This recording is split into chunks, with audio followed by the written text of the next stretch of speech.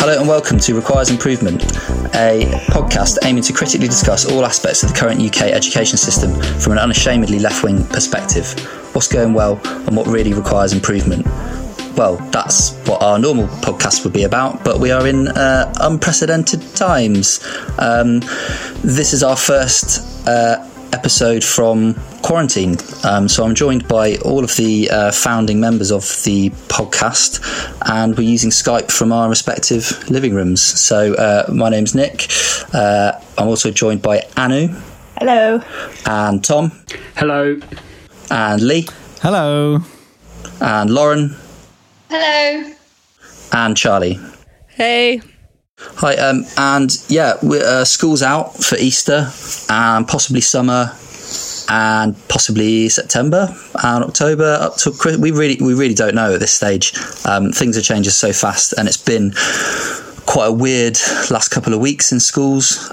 It's going to be a very weird few weeks going forwards. So we're just going to try and discuss and talk about what has been happening, and try to also be positive and think about going forward what this means for education, and try and wrestle something good from what is undoubtedly a terrible situation that's going to affect people in a really, really horrible way. So I'll put this out to the hosts. Does anyone want to talk about what the build-up was like to these events? So not the last week we've just had, but the kind of like, what was it like in your schools over the last month or so with regards to coronavirus? Yeah, I'll talk about that if I can kick off. I was quite aware of coronavirus relatively early on because I was travelling over the half term through in Southeast Asia, so I was quite through a country with a big outbreak of coronavirus. So I was kind of became increasingly aware of it, and kind of went through a lot of paranoia about travelling briefly through that area, and then kind of promptly came back to work, fell back into a work cycle, and it was in the back of my mind really. No one really talked about it.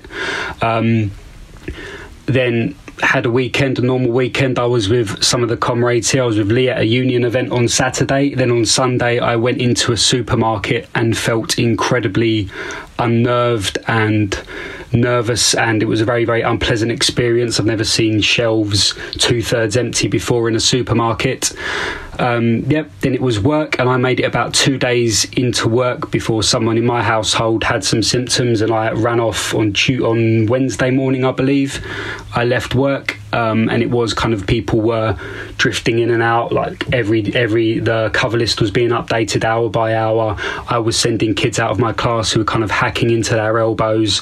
So it was a very surreal, very unpleasant couple of days at work, really. And I'd say definitely some of the worst experiences I've had in education, and I didn't make it through the entirety of the week. So maybe some people who did make it all the way to Friday could talk about that. Yeah, thanks, Tom. Anyone else? Yeah, I want to say similar thing, obviously, because I was there the whole way through, and basically one of the things that stood out for me the most was year 11.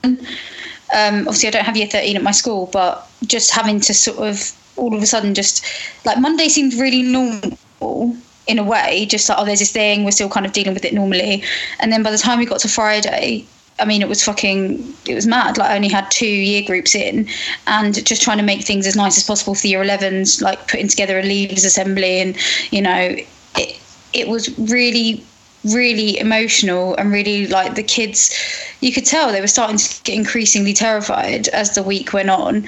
We're quarantining kids. We're literally, taking kids out of lessons, taking their temperature, getting them to the car. Their parents aren't allowed in the building. Really kind of, it just went from being like school to then being this like frontline sort of, I mean, we must have sent about 70 kids home at least. Like, do you know what I mean? I mean, I'm sure they not all got it, but it's not the point. It's just, it became really, really apparent quite quickly how serious it was. And I think, well, to the kids anyway. So yeah, it was a very surreal week. I did genuinely feel like I was waiting to wake up all week. Yeah. Every day was completely different last week as well, wasn't it? Like, the government guidance was so vague. No one really knew what was going on. I was trying to tell people to just not come into work if they were kind of vaguely unsure of whether they should or not. There was still a lot of people with underlying conditions that were still coming to work because they thought they had to. Our union wasn't being as vocal about closing the schools as I felt they could have been. I don't know how anyone else felt about that. I felt like from a couple of weeks ago we should have been saying school close. Look, when Ireland closed the schools, I think we should have been saying it then, because it was pretty clear. Do you think that to a degree that was literally because it's so hard to determine whether or not other countries' reactions, other countries' choices are based on the science, based on their situation being worse than ours, or whether it's just, choosing to respond differently? Like, but like everyone's feeling, I totally agree that uni probably should have done things sooner, but you can definitely feel like everyone's so out of their depth. Then the union doesn't have medical people to advise on these things, and so to know anything that anyone else doesn't know is I don't know. True, but the government's rationale for keeping schools open was they were still going on trying to encourage herd immunity. So they kept the schools open because kids are super spreaders. So the idea was the kids are going to lick the handrails, eat a packet of crisps on the toilet, that kind of disgusting stuff that the kids do anyway. So I remember in the last week I was like, now guys, remember to wash your hands. And I could hear this rustling noise in the kid's pocket, and he's finished a bag of crisps before he's even got out of the door. It's there's literally no way you can make them be clean, that they are dirty. And the government was saying that. They were saying that's good. We want everyone to get it. We want the kids to get it. And that's when the union should have been like, absolutely not. Absolutely not to use children like this. No way. This isn't safe. Look at what the other countries have done. We do know the science. It is obvious, and the schools should have been closed beforehand. Whereas what was happening is, it's the same as the rest of the government response. The government has not wanted to act because they're trying to prop up a dead system. They don't want to admit that the state can intervene, but then events have got beyond them and they've had to react later. The fact is, when you go to a cover board and there's 25 teachers out, how can you tell the school to stay open? When you've got kids when panic builds every day because no one knows what is going on, when there's no leadership from the national picture, how you can't keep the schools open. So their hand was forced by ordinary people. And I think if the union had kind of been a little bit more ahead of the curve in that way, that would have been. It still stands like we did the right thing, and we've been pushing for leadership to do the right thing. And I've not heard of that many horror stories of schools insisting on staying open and things like that. But I don't know, the way this plays out in the future, I think they're going to look back and they're going to say, everyone was dithering over it, so you can't blame the government. It's no, they. Yeah, I don't know. Sorry, Charlie. Oh, yeah, I was going to say, I think you're absolutely right. There was loads of dithering. I feel like, I feel like people were out their depth, but they didn't make an excessive effort to, wade out of that and get clued up really quickly, because the information was that you've got to, as a union, if you're going to speak out, you've got to speak out with as a position of, authority, knowing the facts. And I feel like they almost took their time to make sure they collected it all and go, all right, these other countries have closed for entirely valid reasons, and these are entirely valid reason for us to close as well. I just think they took ages to even get that information. I think they knew. But it felt like chaos, though. It felt like it was falling apart, and it just didn't need to be like that. I don't know, Lee, what was your school like in the last week?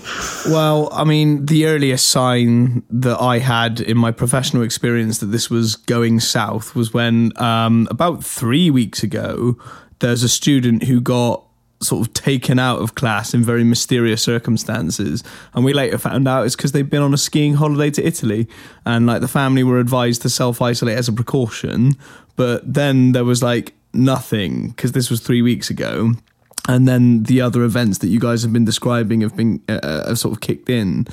I mean, I myself was feeling increasingly nervous about going to work. We were getting sent copies of the vague guidance from the government every day. But really, yeah, I have to echo what everyone else has been saying. And I really got to lay the blame at the government here. It felt shambolic. It felt like we were out of step with certainly our neighbours. As soon as, France and Ireland shut their schools, why were we so behind on that? Like every day you could count in lives, and we're about to see that manifested in the exponential rate of cases in this country. And yeah, unfortunately at that point you had all the panic buying and stuff like that as well. Really upsetting week. A week where your heart went out to the children, particularly my year 13s, because they're building up to the biggest exams of their lives, and they've kind of had the rug pulled from underneath them.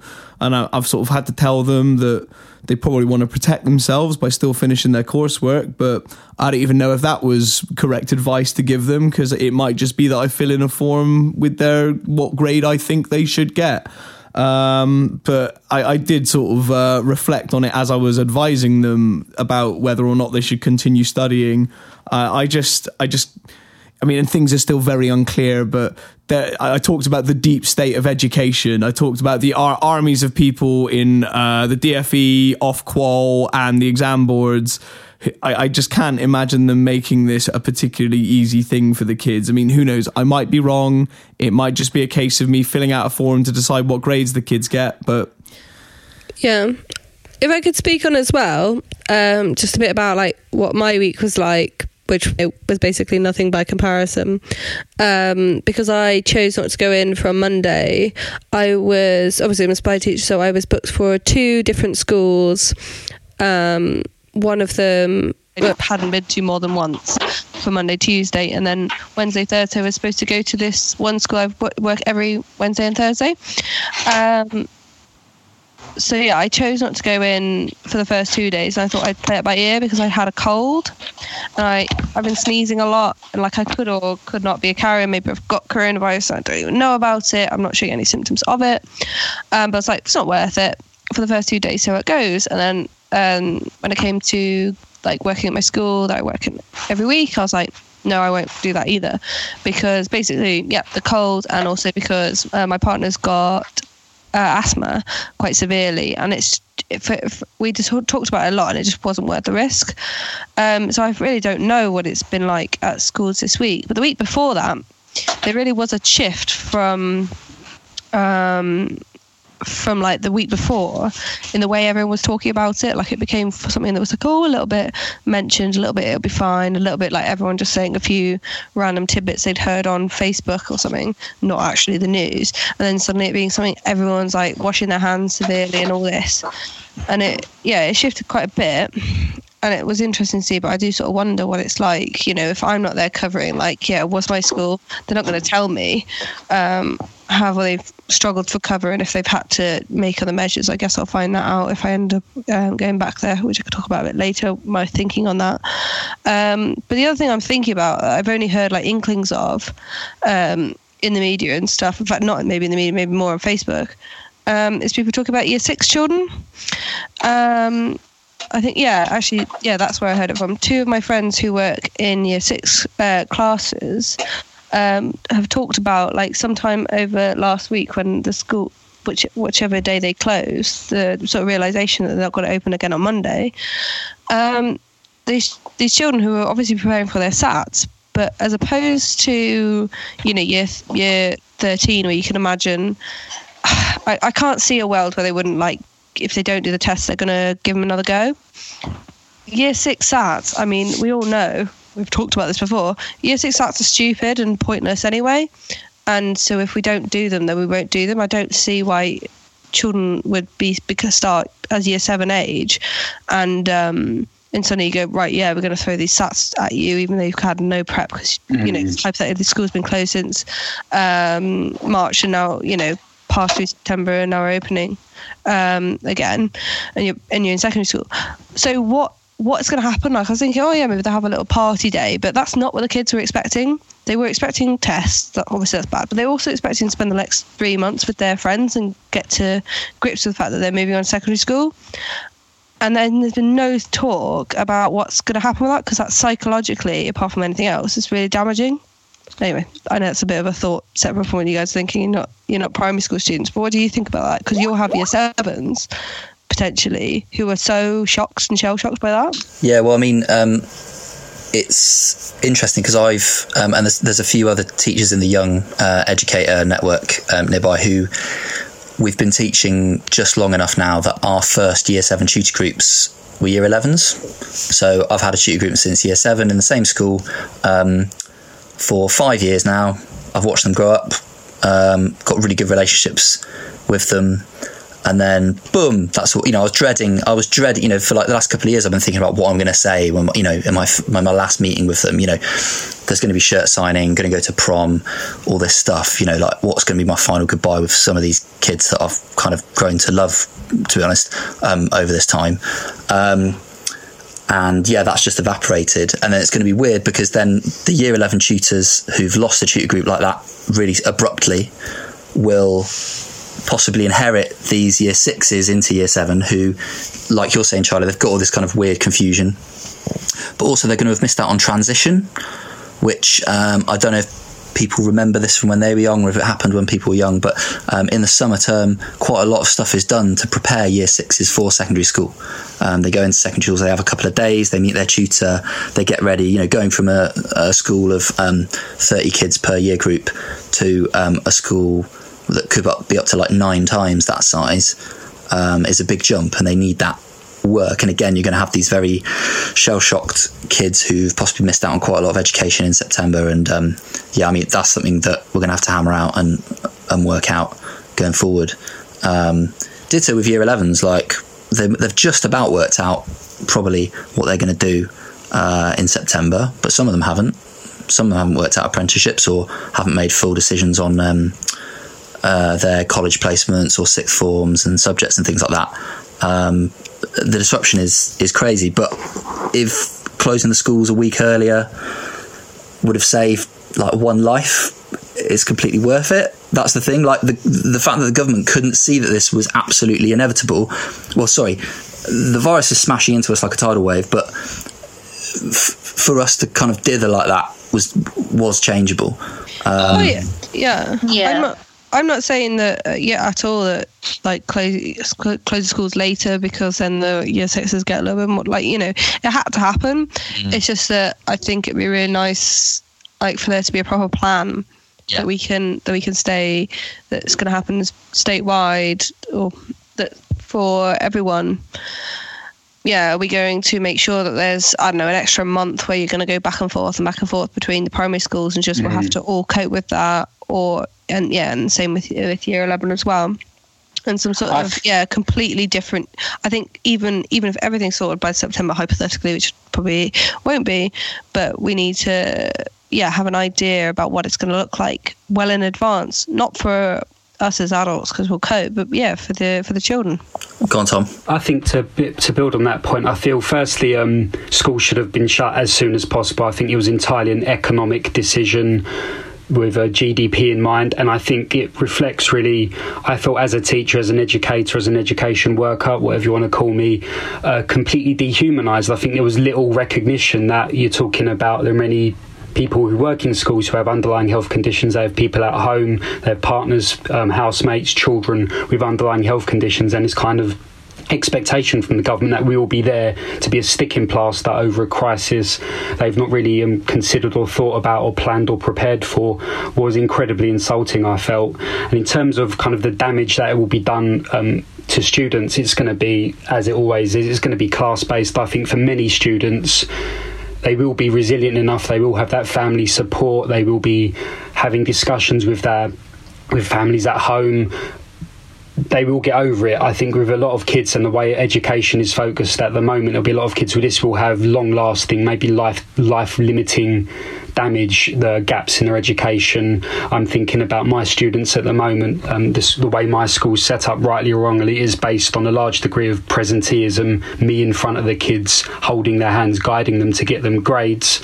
I do it because I think it is important to send them out into the world with some grades, and whatever that's going to look like now. I mean, we just had mock exams am. So at least thankfully when they come to judge and rate me and rank me or whatever, I have some up-to-date data to kind of bring to that and to help the kids get the grades they need. But you know what it's going to be like. There'll be some kids there who didn't really take their mock seriously, didn't particularly revise. I would have worked on them over the next couple of months. I would have got them to where they needed to be. But yeah, that's gone out the window. But then I suppose, to go back to your point, Nick, that is secondary to lives that will be lost. And I think there will be immeasurable amounts of lives that will be lost because of the result of this decision, and it was pretty disgraceful. And I think we'll come to this discussion later about what will happen next when we do make it through this crisis. What do we, as a profession, as trade unionists, what are we going to do to make sure, one, nothing like this never happens again, and two, we can roll back on this entire system that has led to this point? Thanks, Tom. Yeah, it's sort of worth mentioning. Sorry, go on, Lauren. No, I was just saying, and I know someone very well a couple of people that work on the front line for the NHS, so they're literally dealing with this as we speak, and the stark warnings were there already, like last weekend when I was talking to them. They're like, yeah, so my ward's now a coronavirus ward, and by the way, we've got 30 beds and 20 of them are filled, already. I mean, this was a week ago. This is in South London, so obviously London's had a particularly hard time of it at the moment. But yeah, it's this should have been done sooner. You look at our figures and you look at Italy's, and it's just stupid. It's that has been allowed to happen. I think it's worth bearing in mind as well that it's not just old people. As a teacher, you all the medical conditions of all the kids in your classes. You're made very aware if there's a kid who's diabetic, if there's a kid who has heart conditions, things like that. So you're very aware. And when I'm not managing to take my mind off it at home by doing a bit of gardening or taking back up playing computer games or whatever, I will think of these kids who I know are vulnerable, and I'll think, fuck, will they have touched a handrail at school because they were in on my last day in school on Tuesday last week. I had to remind a kid in my tutor group, she just turned to her mate and said, I've got underlying health conditions. And I was like, yeah, you do, why are you here? And luckily she did go home later that day, but that wasn't being communicated from school management at that point to the kids. Wasn't being communicated by the government. So I'm just I'm terrified about going back in September and knowing who's going to be hit by this. Can I now just turn to talking about what schools are going to be like? Because people who listen to this who aren't in education, they might sort of want to know what is actually happening. There's various little bits have dribbed and drabbed out. Much in the way that NHS workers, all the posties and stuff, crisis happens. Here are these people who are not motivated by money in their jobs. Guess what? They step up in the crisis and they want to do the right thing. Same with teachers. Teachers kind of understand the school's got to close, but again, loads of teachers want to step up and be involved and be part of the solution. Loads of people volunteering even before schools officially closed and before the plans were made out to still come in, distribute free school meals, and run schools on a skeleton kind of crew. I don't know what people going in over the next 2 weeks of the Easter holidays. Are any of you lot rotated to go in, or how's it going to work in your schools? Potentially. So how it's working in my school, I work in a secondary school, and obviously everything's got to be deep cleaned, so it made more sense for them to completely shut the building. So I went in yesterday and grabbed some bits, and then that's it, the building's closed. So we're sending our students and students from a couple other primary schools to a local primary school, so it's going to be our hub, and it's going to kind of be I think minimum about 1 to 15 ratio of teacher to pupil, so we're on a rota system, so it's not that many staff in each day. We don't know. From what I've seen in the rota, I reckon there's about 8 members of staff, including the lead, in every day, so that implies what, so yeah, probably 100 something kids. Like, I mean, I don't know. That's the thing. I don't know any of this. So literally all I know is that I've set 2 weeks worth of work for the particular year group that I'm looking after to deal with. I've got to be by the computer to make sure that I'm responding to emails, and doing what I can in that regard. Working on some stuff for the department as well. We've been given stuff to do. And then, I'll wait till we get the rota and I'll see when I'm in. But again, there's just so much we don't know at the moment. My school's a pretty big secondary school, so about 1,750 kids. And I think on Friday there were 6 kids in, and then Monday there might only be, I don't think there's going to be a whole class's worth. Because loads of kids have to get buses in. Loads of kids have to get buses in. We've got like a very high EHCP, so lots of kids with special educational needs and statements, and they're kind of being advised to go in to school if they need it. But I think in our school community, at least, it seems kids aren't necessarily coming in. Tom and Lee, what are your schools going to be like over the next 2 weeks? Well, my school was quite proactive, talking about how the wheels very quickly did fall off. It was Friday, it was kind of first mentioned Covid-19 in the briefing, but by the Monday, our school leadership and the Multi Academy Trust had a plan in place. They're using Google Classrooms, which we can obviously access remotely and set work from there, and they did quite a big logistical job on printing off resources and things and packs to give to kids and to drop off at the houses of kids who'd been off. So the kids have got some education. I think I'm very anxious about what we're going to do in the gap to keep the kids on track, to keep them educated really during this big gap. So what I'm interested to see is on Monday when I do log into Google Classrooms, I'm expected to interact, engage with kids, be available to email. I'm interested to see, I would say, how many kids there are who are going to actively engage in that, and what is going to be done. How do you manage behaviour remotely if a kid's not going to respond to your email or do the quiz that you've set through Google Classrooms? What exactly is going to be the sanction with that? But that's going to be an interesting logistical challenge. I mean, I really am struggling to imagine how, unless there is buy-in from the family, I don't see how this online learning, especially during a state of emergency, is going to really connect with people's lives. I mean, speaking from what's happening at my school is that I'm afraid we've got a virtual learning environment, which is just a basic web page where you can access like a hard drive of resources, and we've set sort of homework style research project plans for the next 2 weeks. But beyond that, I without some serious technological investment, it would have been nice to have almost done a rehearsal for what online learning looks like that you could then feed back on, in the classroom. Like, I just don't think without kids having an experience of this prior, you're going to get really low percentages of kids who even log on. That's just my cynicism here. Bit of controversy at my school in that all the staff who are not yet self-isolating are actually required in on Monday and Tuesday. That is ridiculous. It's being challenged by all unions involved. Obviously, even the head teachers unions are coming out against this. Obviously, I can't say too much, but yeah, that's. I think the only defence on part of the school management is that they can't gauge what demand there is for this key worker placement stuff. Well, they just get the parents to email in then. It's not rocket science. No, you're absolutely right, but they've been desperately trying to survey the parents. And again, in a state of emergency, people just aren't as available or ready to communicate in that way, especially when it's all done digitally.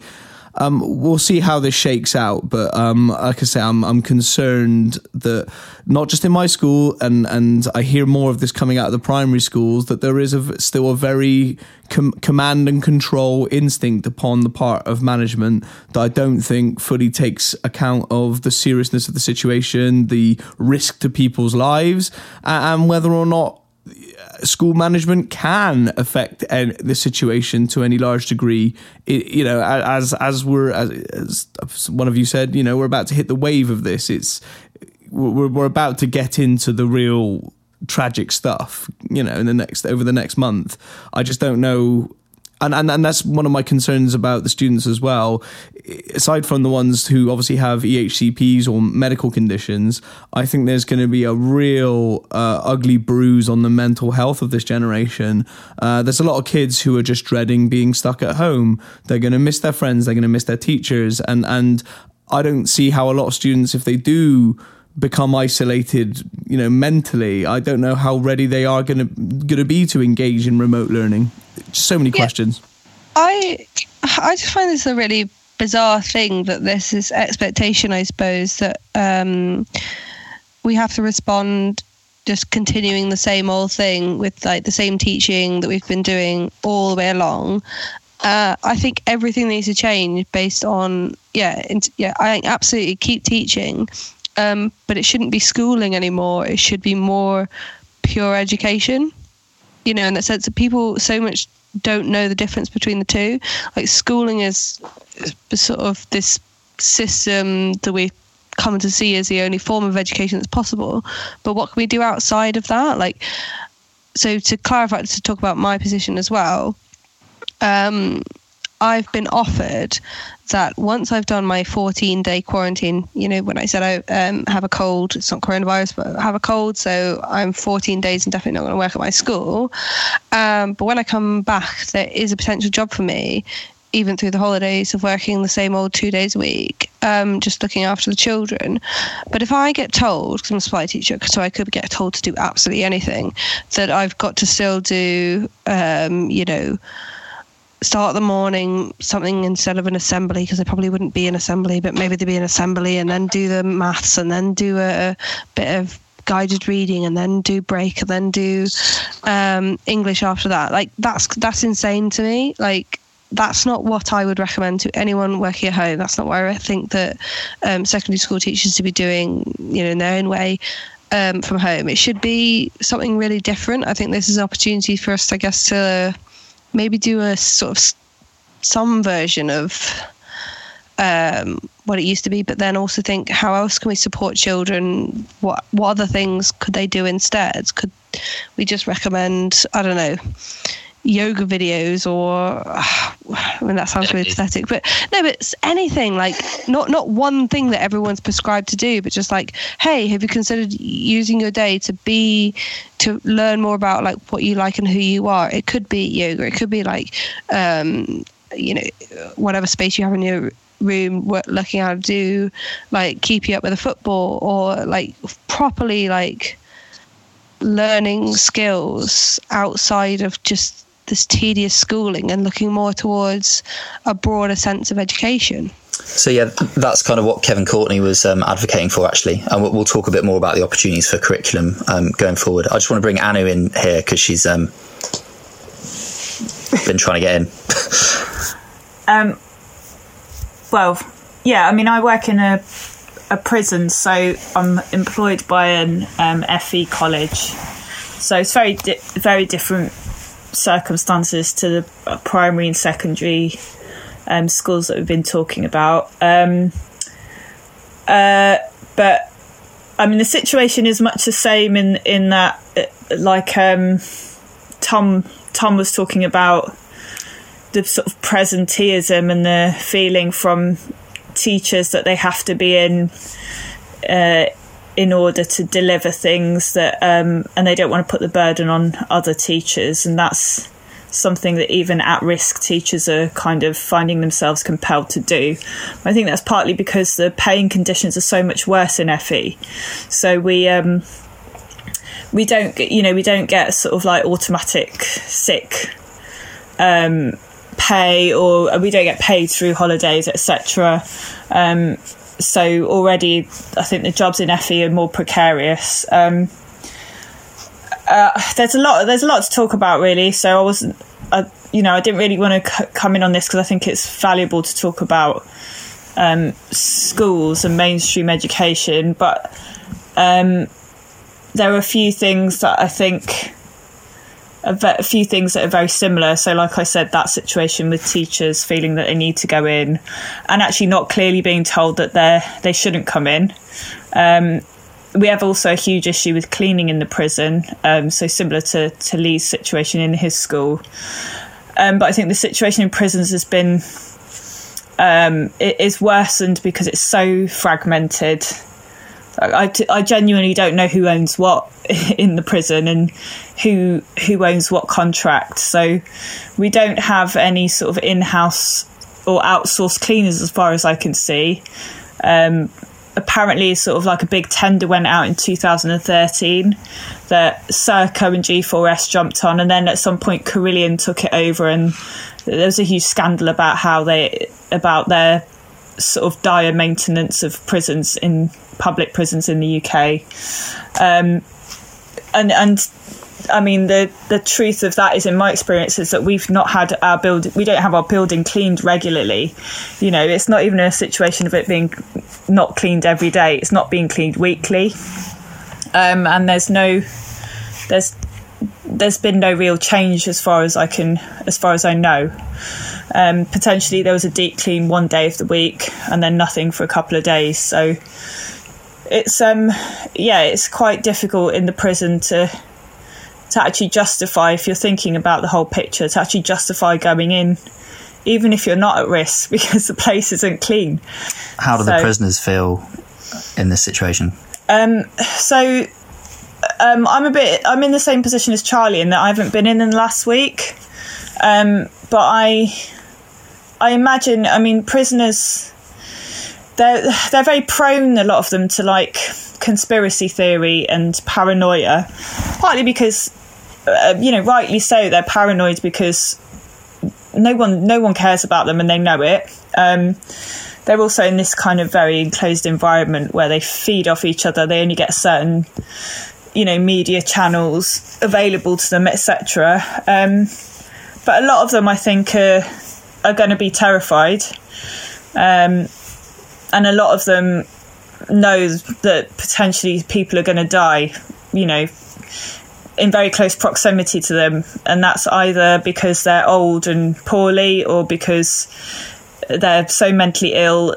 If they decide to take their own life, there's not really going to be the healthcare provision there to deal with that kind of potential for risk. And a lot of them, they just, they know that no one really cares about them.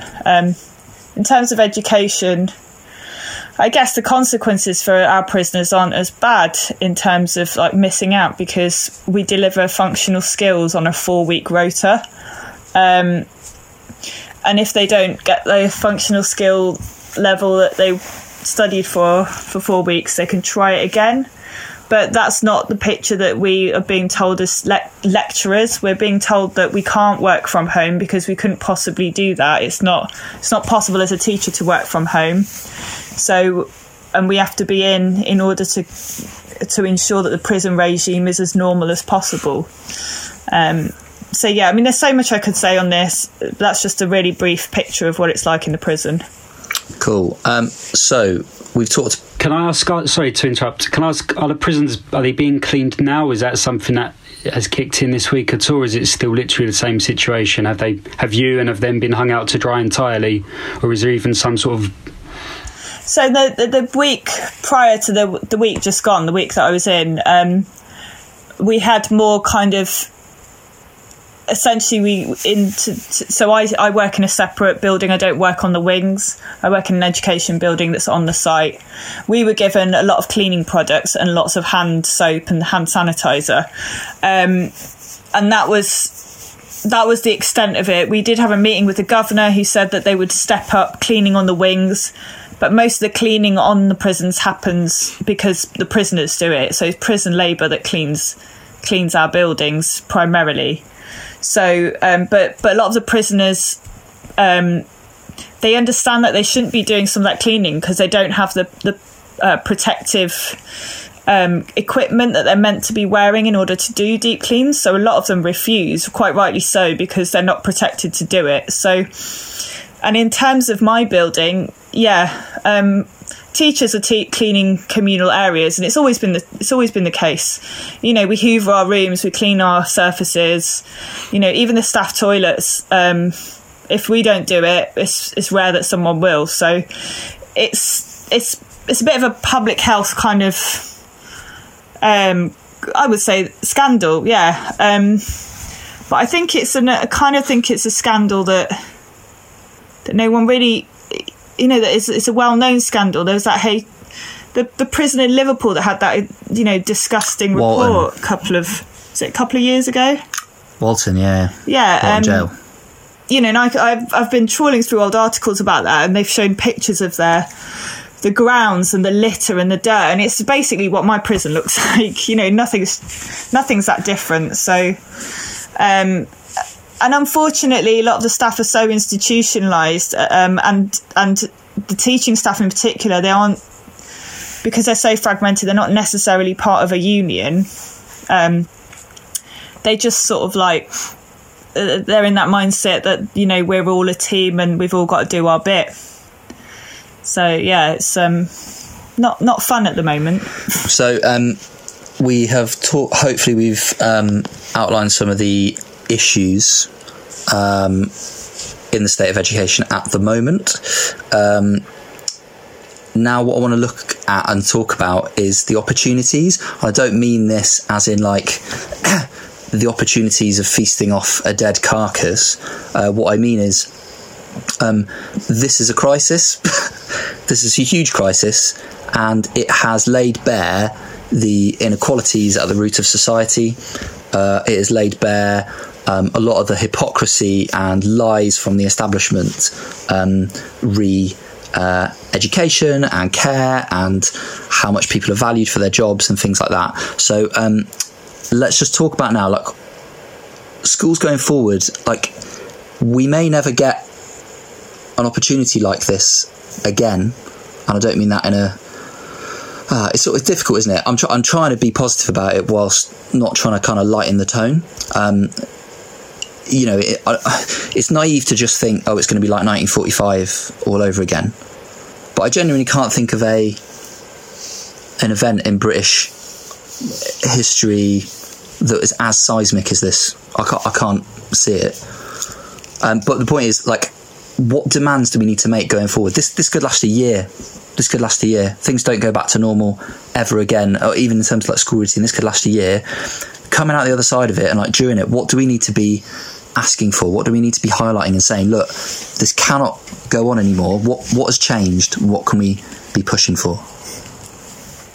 I was going to say, I'll jump in really quickly and say, from a prison education perspective, essentially what I teach, if you imagine a class of students that have no access to the internet or computers or whatever, so any sort of home working for them is almost impossible, even though we have a multi-million-pound new education suite on the site of the prison. So I think for me, one of the things that they need to do is increase the and obviously there are security issues, and they need to be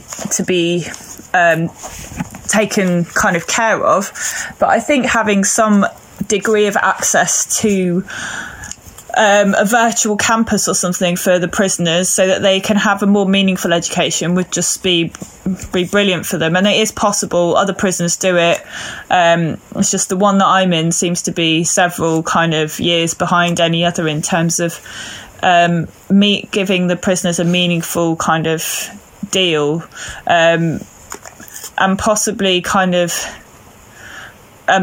changing the nature of the courses that they deliver as well, because they're just uninspiring, and it's just sort of delivery of something that they've got to regurgitate literally for the exam. So I think changing the way that you see students who don't have GCSEs is going to be, and the kind of education provision you have for them needs to be really looked at. Great.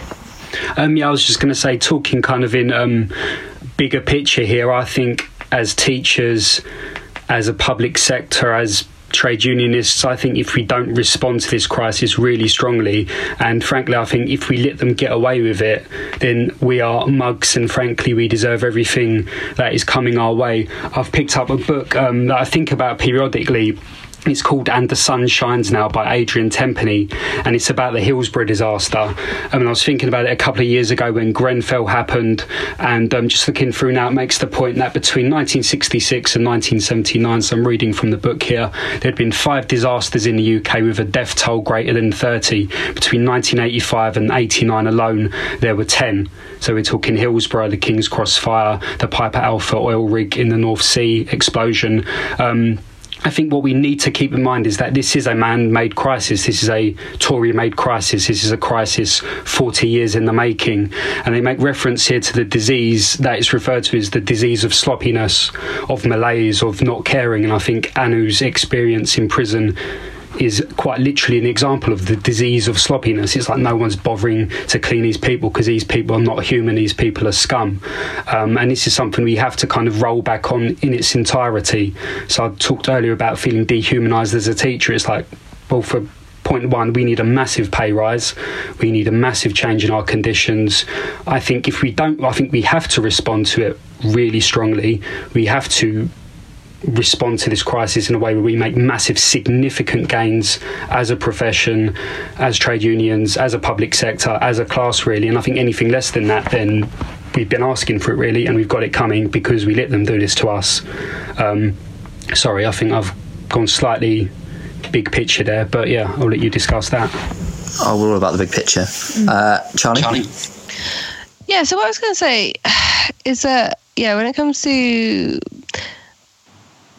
what I can tangibly say I know that we're going to learn or that I know I can do, I don't know anything because I don't know what's going to happen if, and I say if, I can't remember if I've completely outlined it, but basically I've been offered the opportunity to go back into my school, but I don't know if I can take that opportunity at all.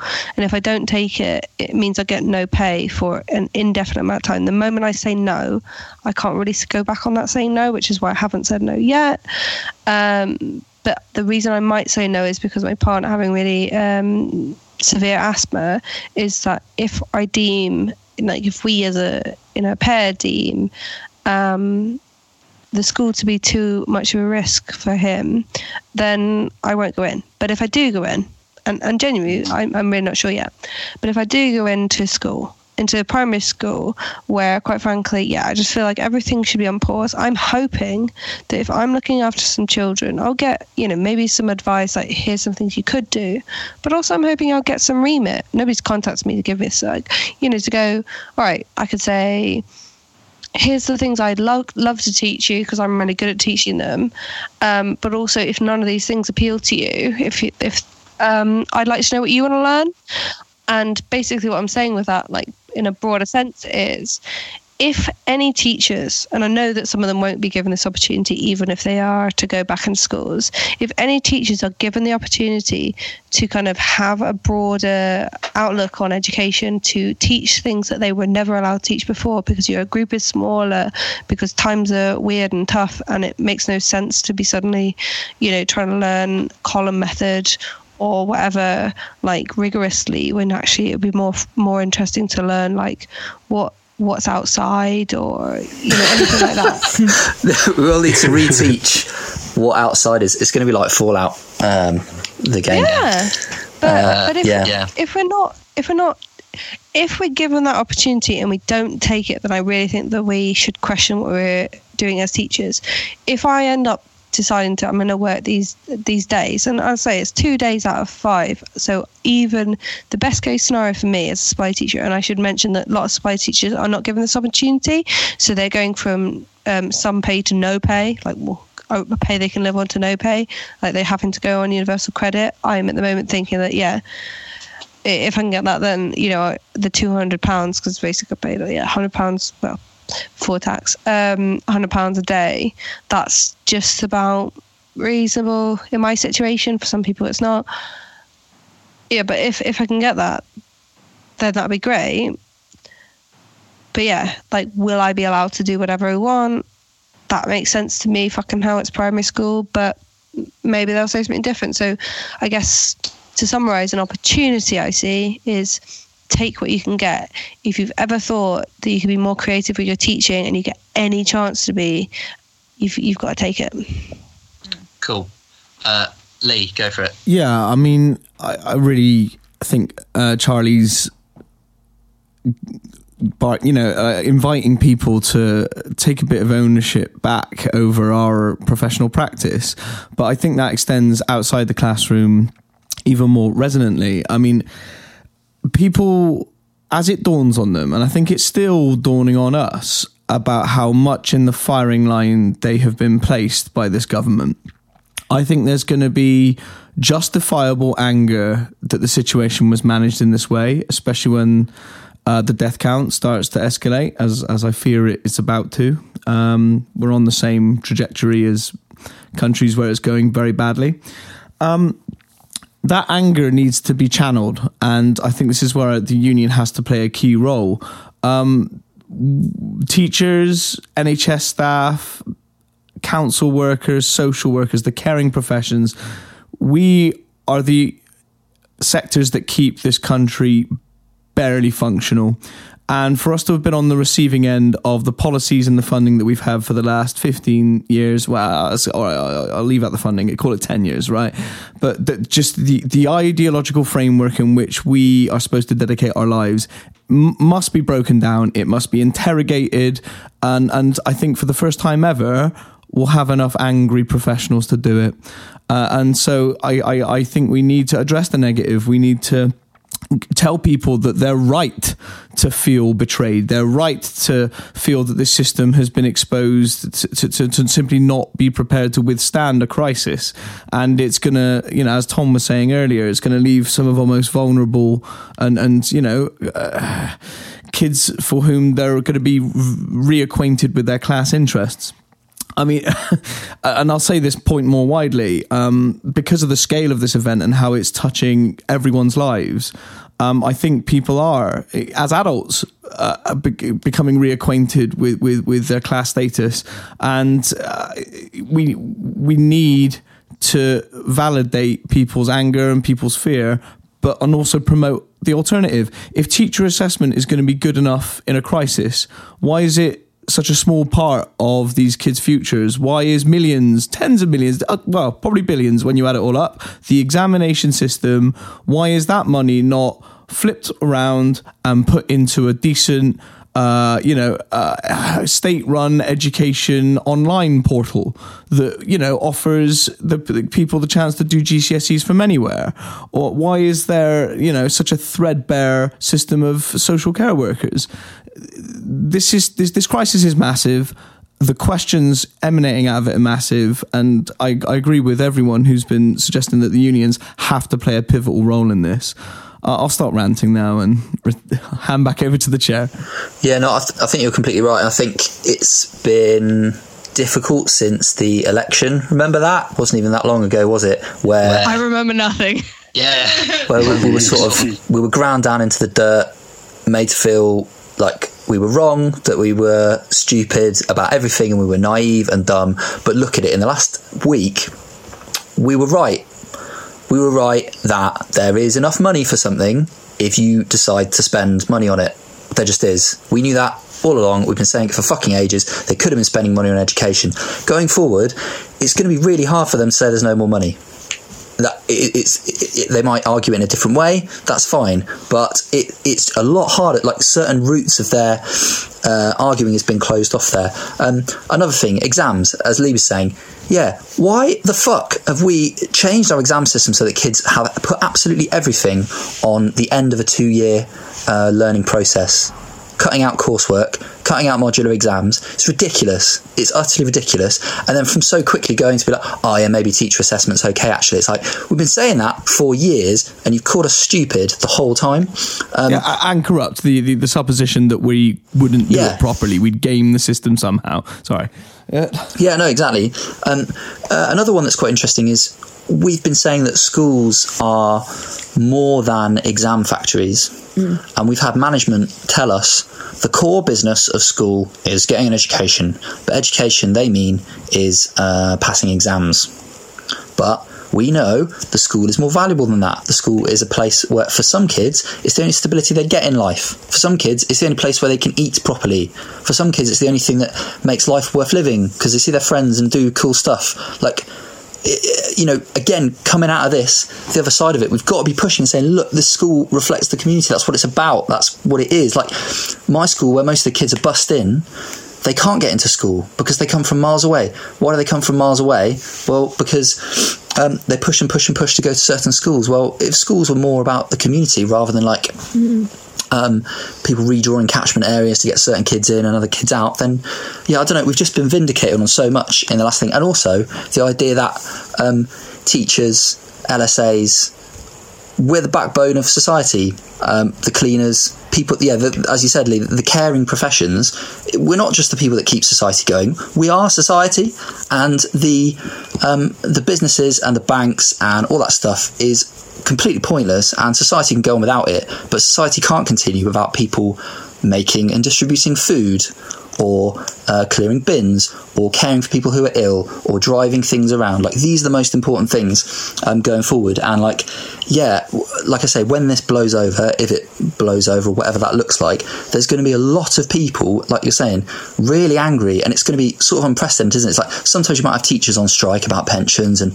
other people on strike about this, and other people on strike about this, but we're going to have a moment where literally everyone is going to be looking for a new job or getting back into their job. Why would you accept the same shit conditions you had before? Literally, why? Everyone is going to be saying, no, I'm literally not going to take a 0 hours contract, mate. I remember how bad that went last time. And actually, the next crisis, climate system breakdown, it's going to be like this, but with no food and more refugees. So, we have to use this opportunity. Go on, Charlie. I think you're absolutely right. I think to look back on some of the points you made a bit earlier on, about the fact that we'll see it now because it's made so obvious to us. I think we've thought that like so many times, though, that yes, now this is the crisis where everyone realizes that actually none of it works, but they always find a way to play us. They always find a way to go, oh yeah, but actually we put all that money in actually just because it had to be done. Like, it's not the same as the money Jeremy Corbyn was offering. It's better money, it's more sensible money. Like, and people just swallow it up because they want to think that the plan that Labour had for putting money in was just impossible and just ridiculous. And so if anyone gives them any out to believe that this money is somehow different money, even though the spending plan for the Labour Party, as we've talked about in previous episodes, was one that really, really tried in the best way possible to distribute the costs in a way that most benefits society, basically, so that people can most afford, or the businesses that most afford, blah, blah, blah. So that's one point. Obviously, I think most of that speaks for itself. But I don't know, I just think that, so many things, people are going to continue to get fooled, and like with the 0 hours contract, you're absolutely right, but at the crunch, will they fight for it? How, like, and so then that comes on to the union questions I'm going to throw back, like how do we achieve that? How do we make them fight? Yeah, people do love the taste of boot, we know this, but also for a lot of people, the difference between Corbyn being in and not, for middle class comfortable people, they weren't going to lose out by Corbyn not getting in. The reason why I think, and the same with the financial crisis, a lot of people's lives were completely unaffected. If you weren't following the news, you wouldn't have really noticed it that much, I think, for a lot of people, really, not directly. This is going to be very, very different, and over the next 2 weeks, we're going to see what the death toll is going to be, and there's going to be a significant amount of people who know someone who dies. There's going to be people, if it's anything like Italy, as they said on Novara Media, from their quarantine episode, there's going to be a situation where we're going to see dead bodies in military trucks driving past. And it's going to be a bit like that TV show Years and Years, but not as funny and clever.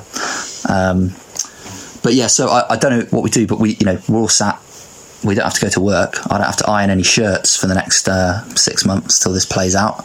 So we've got a bit of time. We just need to get good at using Zoom and get a bit better at using Skype and try and maintain a level of political activism and political optimism, really, and trying to build the communities. I think the other thing that came out of the election was we were like, okay, Labour lost because we were flying hundreds of activists into these areas, but that means we've already lost because it shows we don't have the community networks in those areas. Well, and then we said, okay, well, what we need to do to win is we need to build Labour in the communities. Oh shit! Well, already we've got like hundreds of these like COVID-19 community mutual aid groups that have appeared out of nowhere.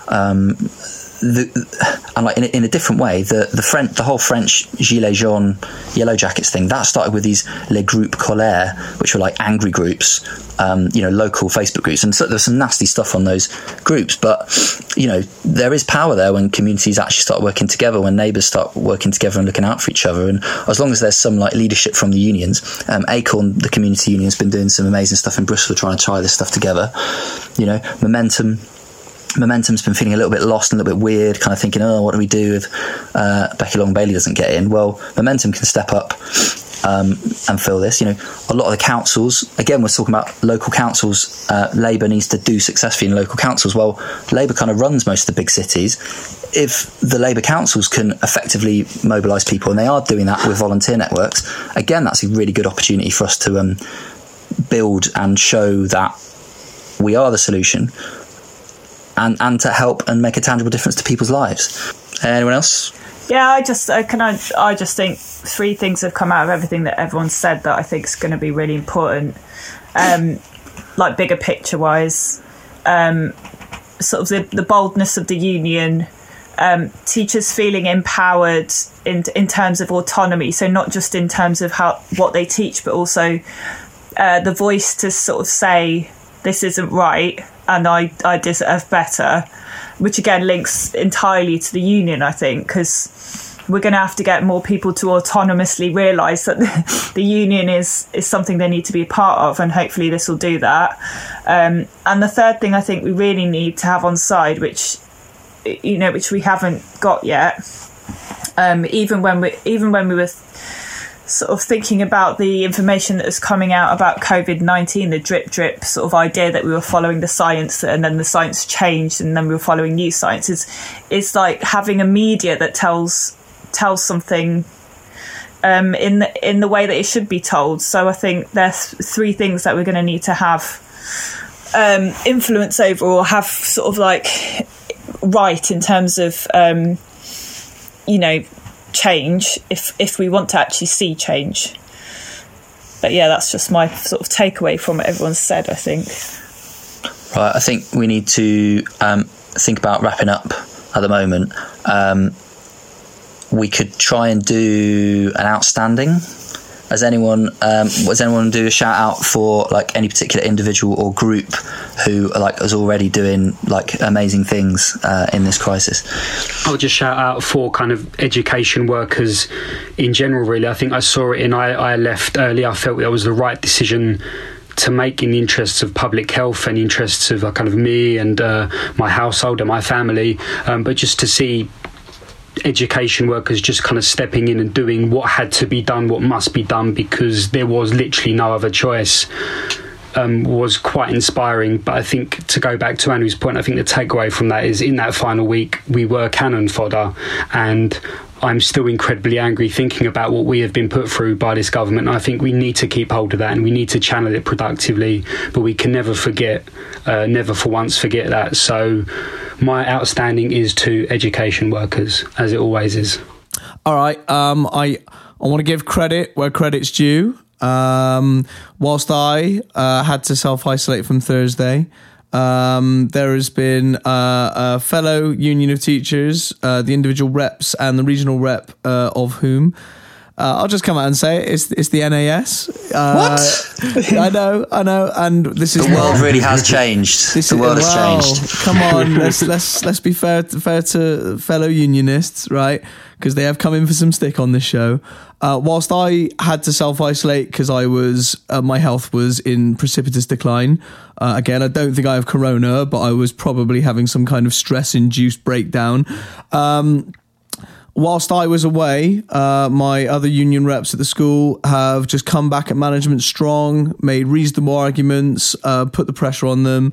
And whilst this show has been recording, I've received an update that although they will gather all the staff once on Monday, the plan is now to send as many people home as possible once demand from the key workers children has been gauged. So I'm just saying, union power is already affecting the situation. We have to be in those conversations. That's the message we want to send out to our listeners.